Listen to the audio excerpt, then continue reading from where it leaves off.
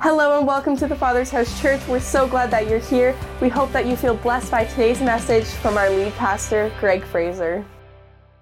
Hallelujah. Well, today we're carrying on with the book of Acts. We're on the 27th chapter. So 2 chapters left as we go through the book of Acts. And I've loved doing that, going through, learning about the kingdom of God and how the kingdom of God manifests through a group of people. But today I want to talk about how one person can make a difference in the lives of others. And we're going to look at that through the Apostle Paul's life. In Acts 27, he's shipwrecked. And it's just a stressful time that he's in. And in these intense moments, how through God's grace and God's help, he made a difference in so many other people's lives. I think we can relate to this because all of us have been through different things in the last few years. Particularly COVID has been a challenge not only for the globe, but I think for everybody in this room. You can say, man, there were some challenging moments that we went through in that time. And, you can make a difference in people's lives even as you're going through the stressful times that they're going through. And I don't know how many people we were able to encourage and help even through the times of COVID. As a church, we actually grew during COVID, which was an incredible thing through servanthood and through different things that God did through so many of you in this church family. Well, we're going to pray, and we're going to talk about how Paul made a difference and how you can take parts of this sermon for your life and learn how to make a difference in others.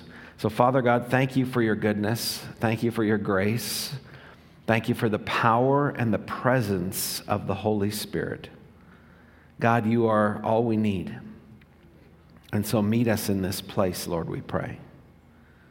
We want to say thank you, God, for your Holy Spirit. Give us the spirit of wisdom and revelation that we might know you more, that we might know the hope to which you have called us, Father, and the glorious inheritance that is already ours. In Christ Jesus our Lord, we pray. Amen. Well, the first thought we're going to look at is by sharing God's wisdom in the midst of difficult situations, one person can make a difference. Now, let me set up what's happening here. The Apostle Paul has been basically imprisoned, but he's appealed to Caesar. Because he's a Roman citizen, he can actually take his case to the highest court.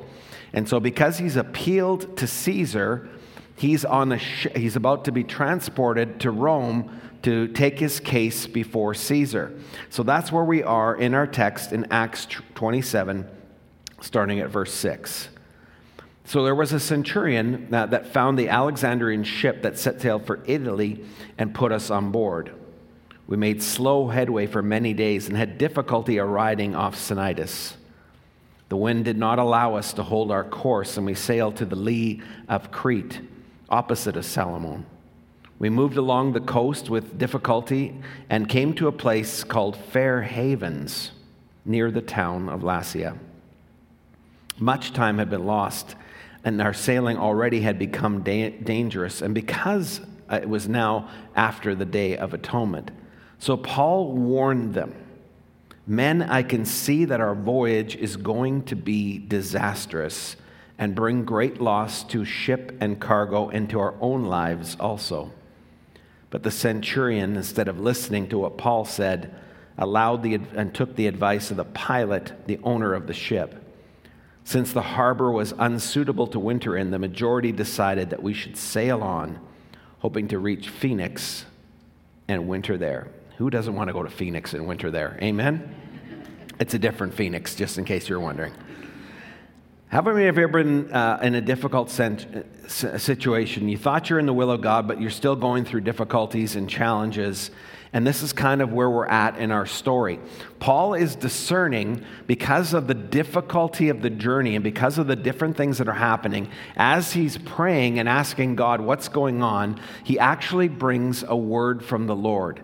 And he says, guys, I can see, I can sense, and I know our journey is not going to end well. So he's basically asking them to kind of pause, to wait until things align so that their journey can be safe. But of course, he's a prisoner. I mean, can you imagine? The centurion just looks at him and says, no, I'm not going to listen to you. I'm going to listen to the pilot and to the vast majority. How many know sometimes the majority can be wrong? Just sometimes, just so you know that. And here's God speaking in the midst of this, and Paul shares this word of wisdom in the midst of a difficult situation. Have you ever been there yourself? And I'm going to tell you today, we're going to just take a little bit of a side trip for a second. And when you're going through difficult times and you need to make decisions, I'm going to tell you how the Word of God tells you how to make a decision in the midst of challenges that you might be facing. Sometimes it's not even through challenges. Sometimes you just need to know, what's your will, God, and how do I know that I'm in your will? Has anybody ever been there? Okay, so we can all learn from this. And the scriptures are incredible because Christians have an advantage over every other human being on planet Earth, because the Bible tells us that there are really 3 lights that need to align in order for you to know that this is what God's will is for your life. And so those 3 lights are, the first and foremost is that there's an inner stirring or an inner conviction of the Holy Spirit. There's this knowing, kind of ever had that kind of like, I just know that this is the right thing to do. And this is very important in marriage. And I'm going to add a 4th light if you're married. There needs to be unity between the partners. Amen? So you have this inner conviction, this stirring from the Holy Spirit, and then that's confirmed by the Word of God. Okay, so you have the inner witness, then the agreement with the Word of God, and then circumstances will begin to align to kind of say, green light, now is the time to go. And so these 3 lights need to be in your life when you're in the midst of making decisions. Dallas Willard put it this way: God's impressions within and God's word without are always corroborated by the providence around. And we should quietly wait until those 3 voices point to one thing. Well, I'm going to give you a couple examples from our church life where those things have happened to kind of paint a picture of why it's important to let those things line up. The first picture I'm going to give you is from Betty and our life. So Betty and I, when we were pastoring in Fort McMurray, we really felt that we started to have this stir going on for this little community called Mornville. Now, we're pastoring in a church of 1,000 people. We're the associate pastor. We're being groomed to take over that church. And every time we went to prayer, every time we drove down the road toward Edmonton, Betty and I would look at each other and we would say, we're going to be pastoring here one day. And it was just kind of this like knowing that was going on in our heart.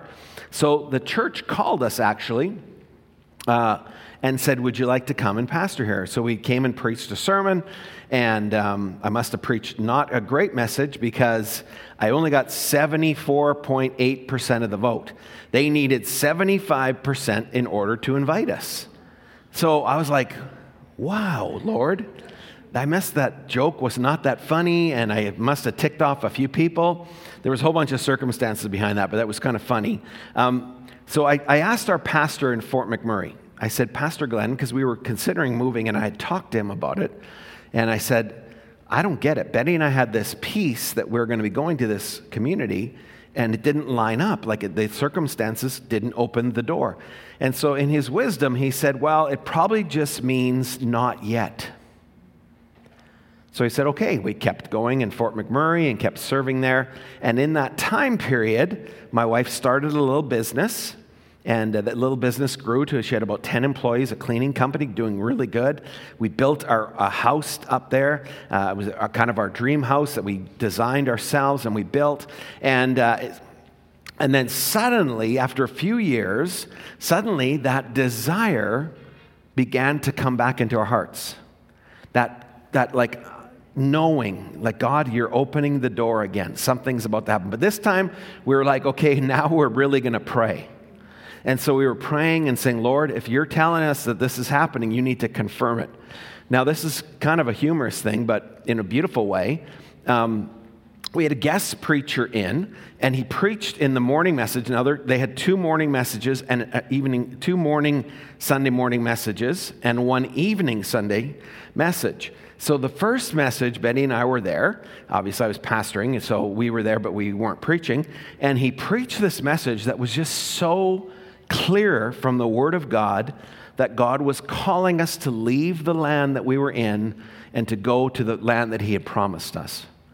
And we're like, wow, what a message. We knew right away. We could just sense in our spirit, this is the Lord. And so we did something very strange. We said, well, Betty, why don't you stay and we'll listen to the second time the guy preaches and the second time, and we'll just confirm this with the Holy Spirit. Now, this never happens. The guy preached a different message in the second service.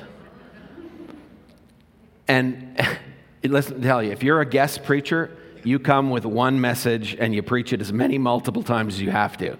He preaches a completely different message, but it also was a message about trusting the Lord as he's launching you forward.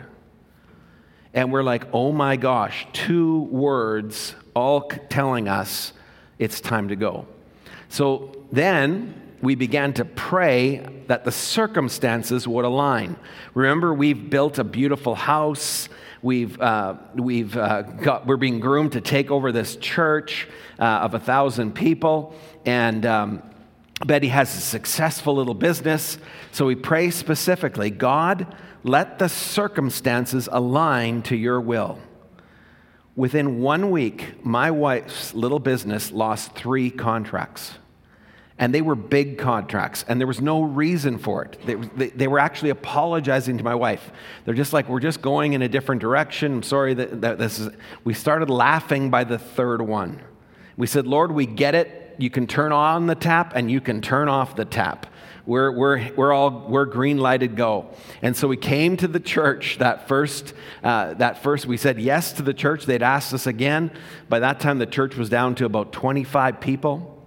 And we said, God is calling us to go. We came here, and it was an incredible time of watching the Lord begin to work as these 3 lights came together and told us what the will of the Lord was.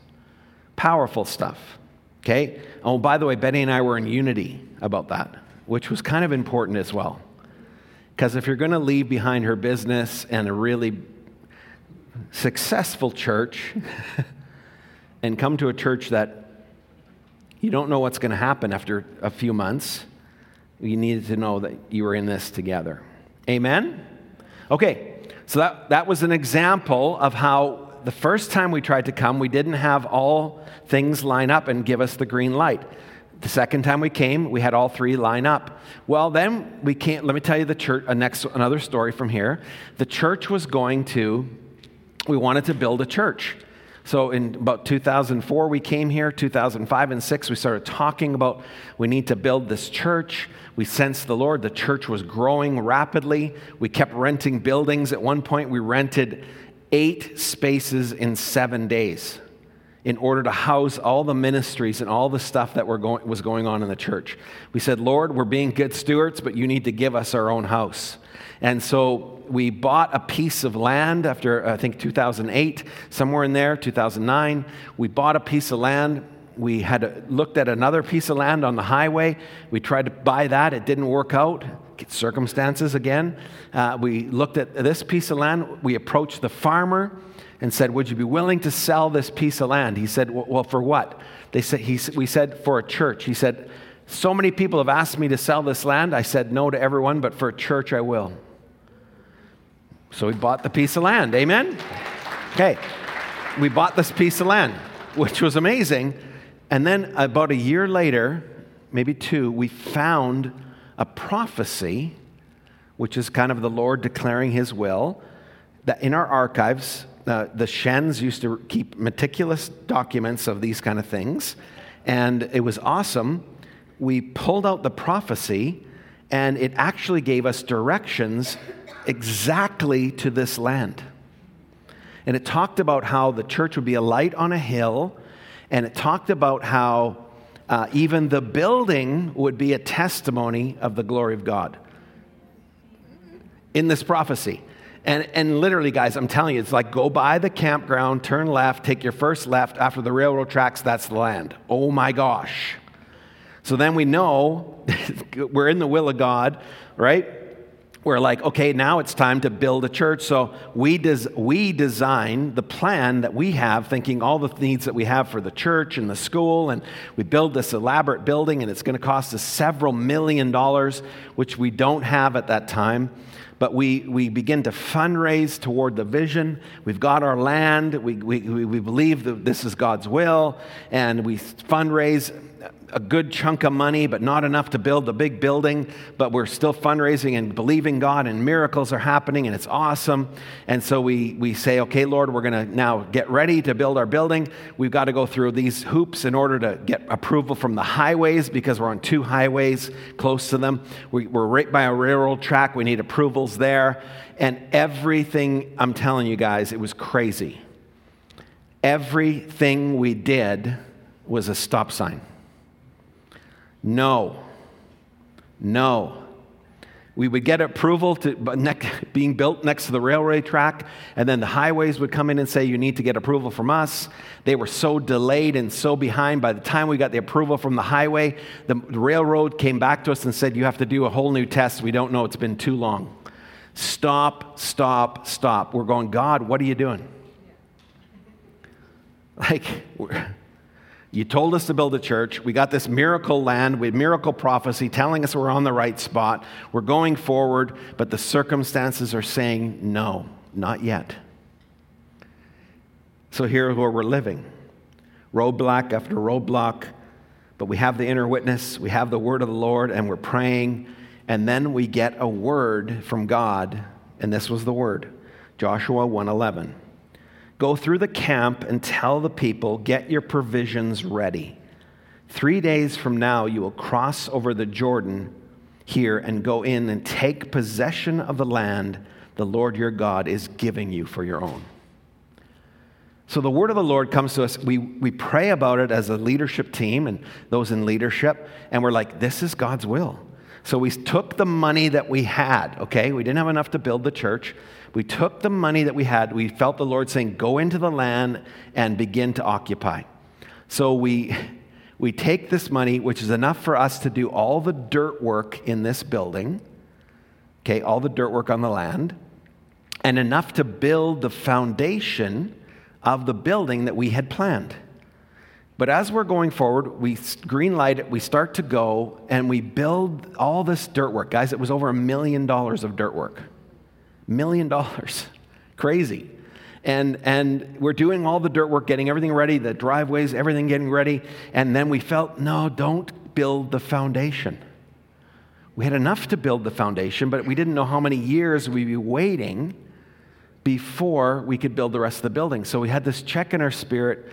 We said, no, don't build the foundation. So the dirt work was completed and ready, and then we were praying and still fundraising and believing God. Well, something happens. There's a building in St. Albert that was a church building, and they had about 18 acres of land. They sold the building and the land to a developer called Landrix. So we got this building over there, but we have our plan. We think we know what God's doing. And then every time we drove by the building, the Lord, unbeknownst to me, was using my wife to speak to me. And every time we drove by, she'd say, why don't we phone them and see what they're doing with the building? And I'd be like, Betty, come on.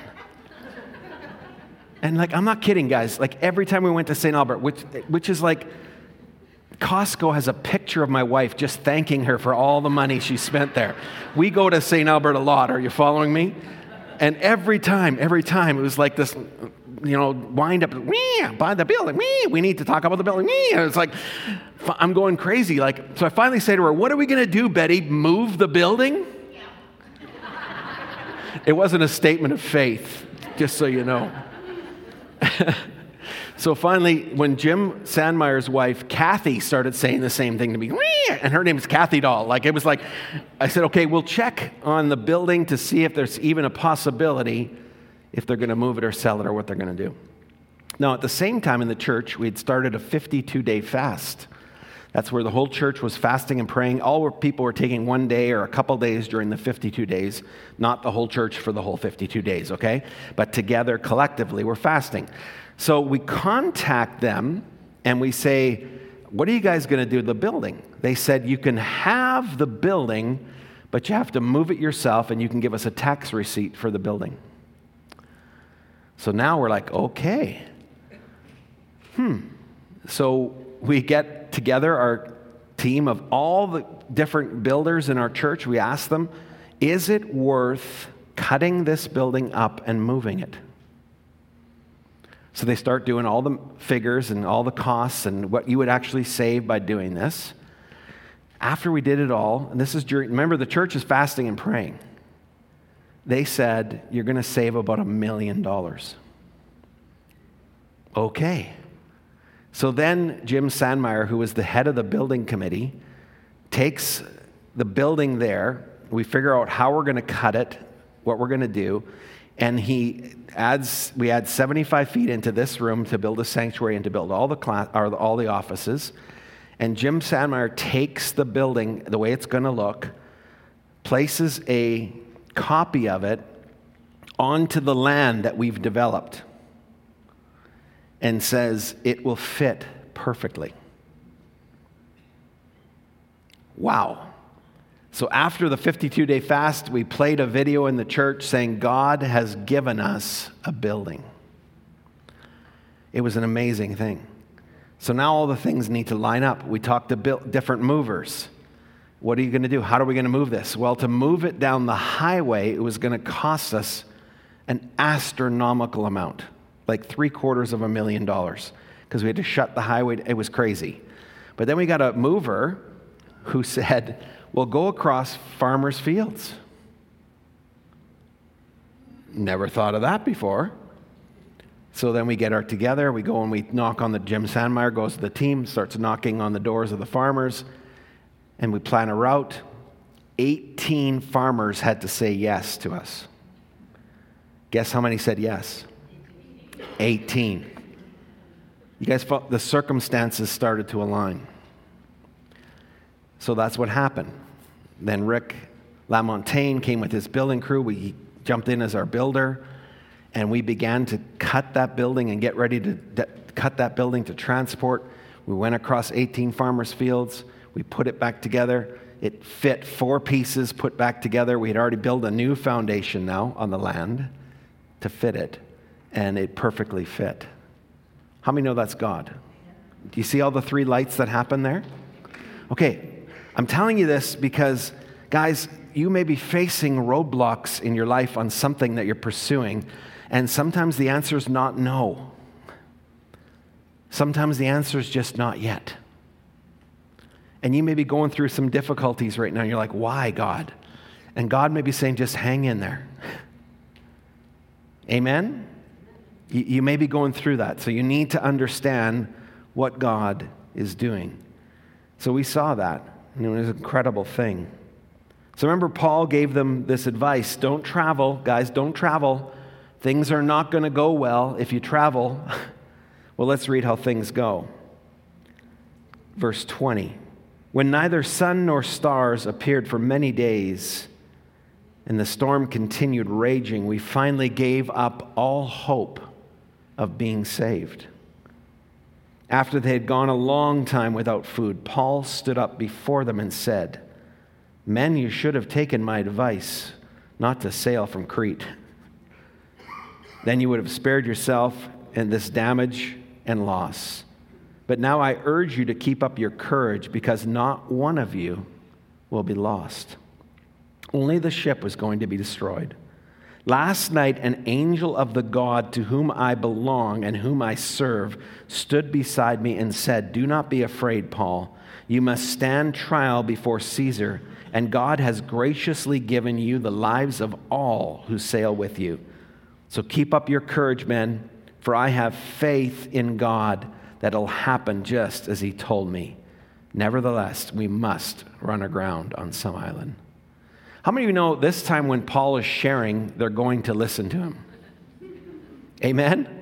And guys, as you go through life, you're going to find yourself in circumstances. And before I was in ministry, I was a Christian and I worked for a business.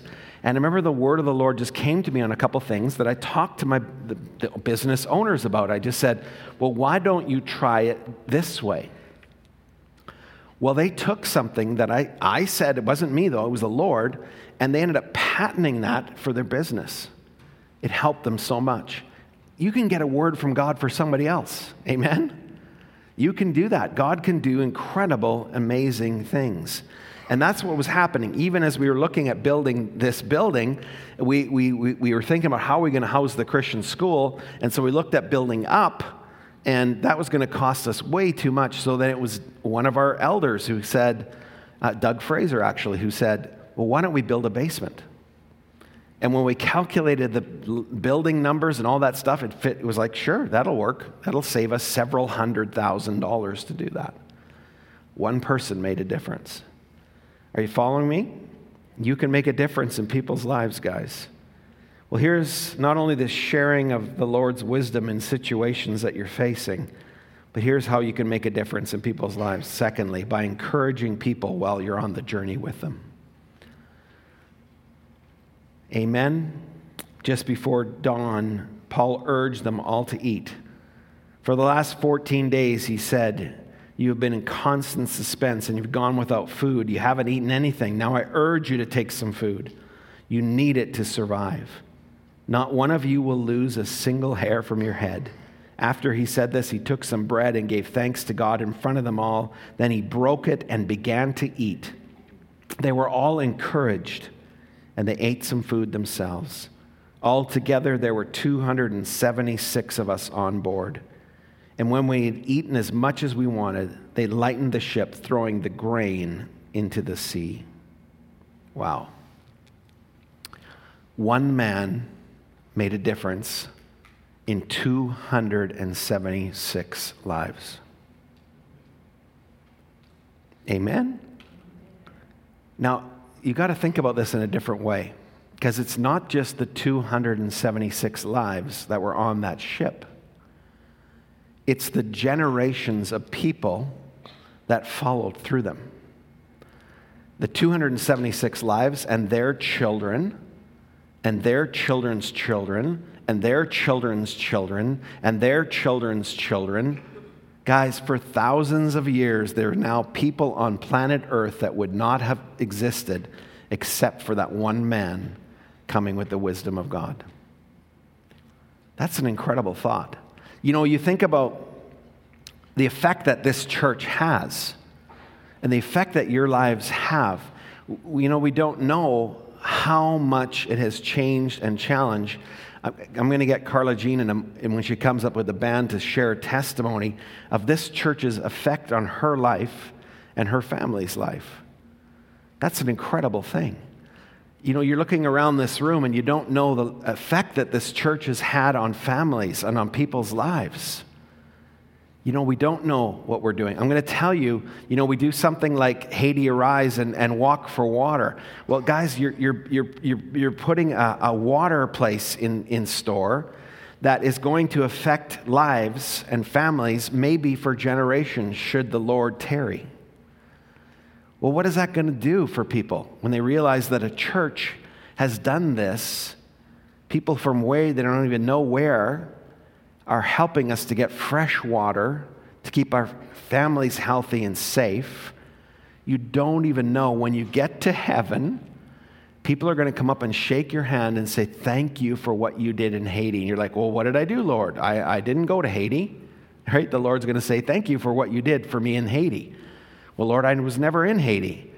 You built a well there. And that well was, then a church was built by the well. And the people from the community gathered and they began to know that their lives were changed because of that church. Amen? This is how it works, church. So Paul encouraged them that God is going to spare them all. And that's an incredible thing. You know, you may be saying, I'm the only believer in my workplace. I'm the only believer in my family. And God's saying, you're so incredible that you're enough. You're enough. And that's okay. Just bring the light. Bring the light through your life, through your work, in your community, God's saying one person can make a difference. And that's an incredible thing. Well, how do we encourage people on the journey with them? How do we encourage people in our lives today? I think by being positive yet realistic when people are going through hard times. You know, you can say to someone, I know you're going through a very hard time right now, and it may not be over for a while, yet I believe you can get through it. That's both positive yet realistic, isn't it? Send them a card, not filled with advice. Just send them a card saying, thinking about you, praying for you, love you. Listen non-judgmentally. You ever been around people that are going through a difficult time?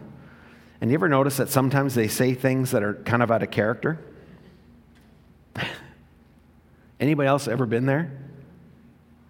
Where you're like, I can't handle this much longer. And maybe even say things against God or say things about whatever. You know, you can listen non-judgmentally to people. Amen? That's how you give them a gift. I call it the gift of presence, not the gift of a present. The gift of presence. Just be available. Go for coffee. Listen to people. You know, you can be in people's lives without jumping in the problem to try to solve it. As a matter of fact, most people that are going through difficult times aren't asking you to solve their problem. They're just saying, listen to me. So we can do all that. Amen? We can encourage. That's how one person can make a difference.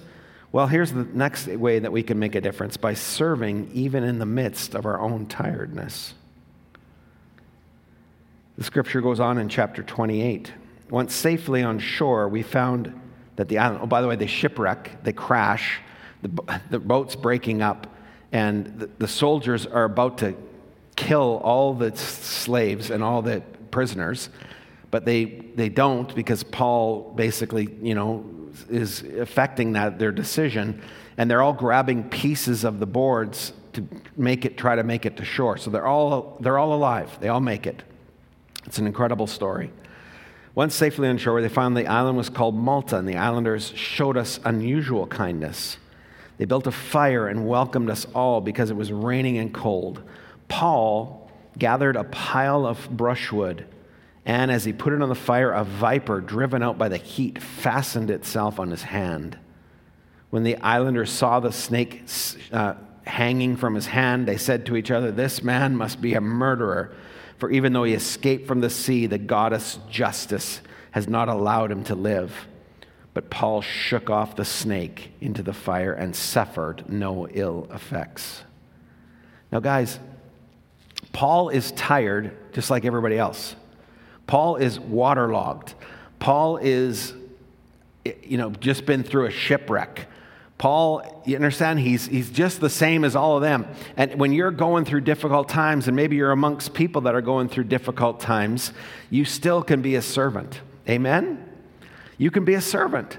And I think one of the reasons this church grew during COVID, when so many other churches shrunk, is we acted as servants. The church family did so many extra things to try and help people, contact people, staying connected to people. All the work that was done. I'm going to tell you, as a pastoral team, there was never more of an exhausting time than COVID.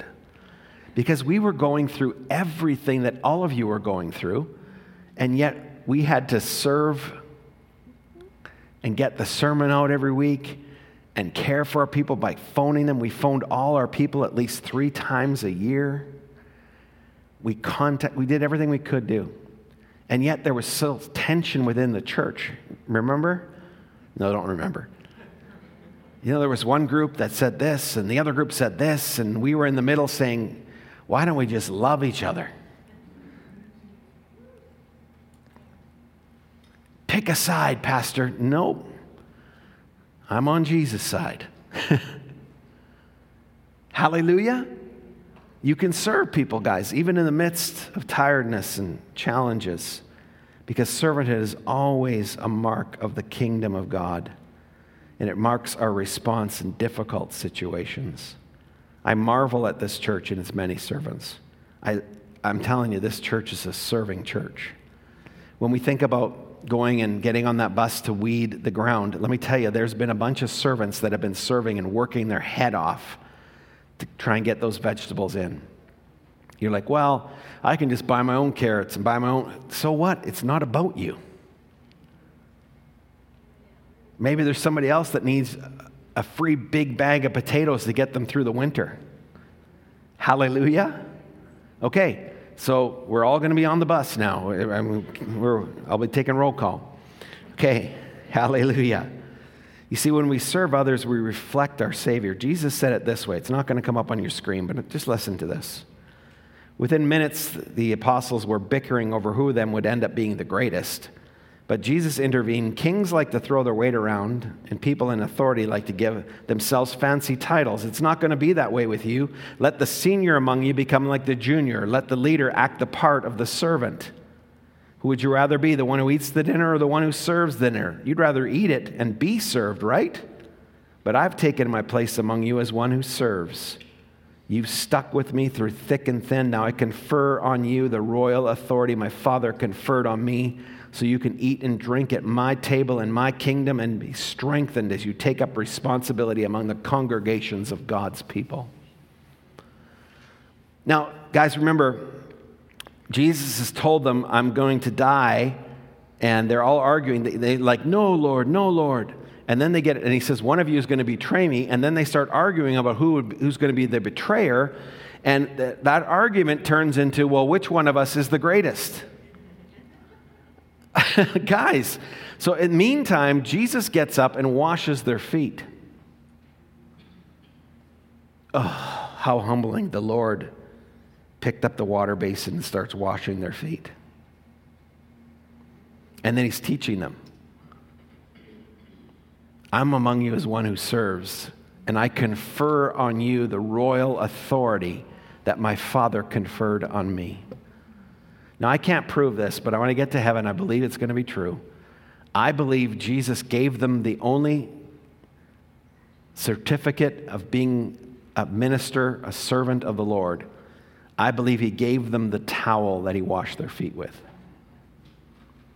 Now go into the various congregations of God's people and serve. Serve. Servanthood is a mark of the kingdom of God. I have 3 Dougs in my life that are incredible servants to me. I have a Steve who's an incredible servant. My wife Betty is an amazing servant to so many. Your staff are incredible servants, all of them. I don't even mention them by name. Every one of them I would categorize as a servant. You know, serving someone reflects the kingdom of God to them. One person can make such a difference. One last thing that one person can do when difficult things are happening, you can pray for and believe God for those who are in need around you. The text goes on in chapter 28.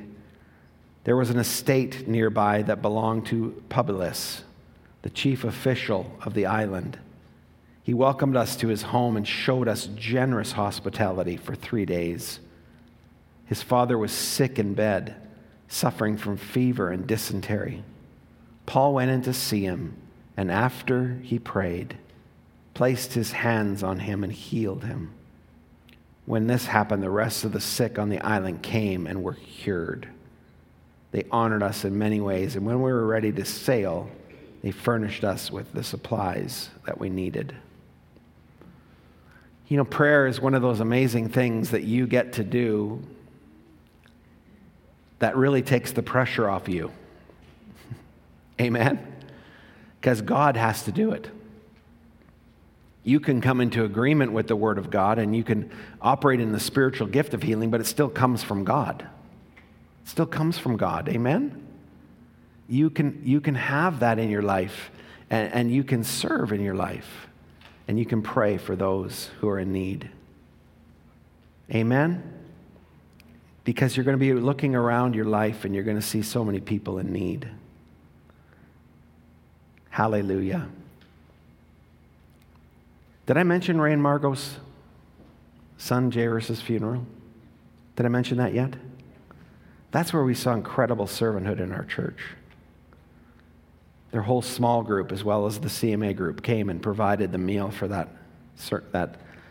time of grieving for the family. Incredible servanthood. Incredible prayer times, you guys. God is calling us to pray. It's one of the great gifts that He's given us. In your life and in my life, you may be praying for somebody who's sick, somebody who's going through a difficult time, somebody who needs wisdom from God, somebody who needs to hear the word of the Lord for their life. You can pray. How many of you know you can pray for the people in the Yukon right now? How many of you know you can pray for the people in West Kelowna and Kelowna? It's unbelievable what's happening there. You can pray. You can let people from there know you're praying for them. And any way they need help, you can say, here for you. That's a powerful and an awesome thing.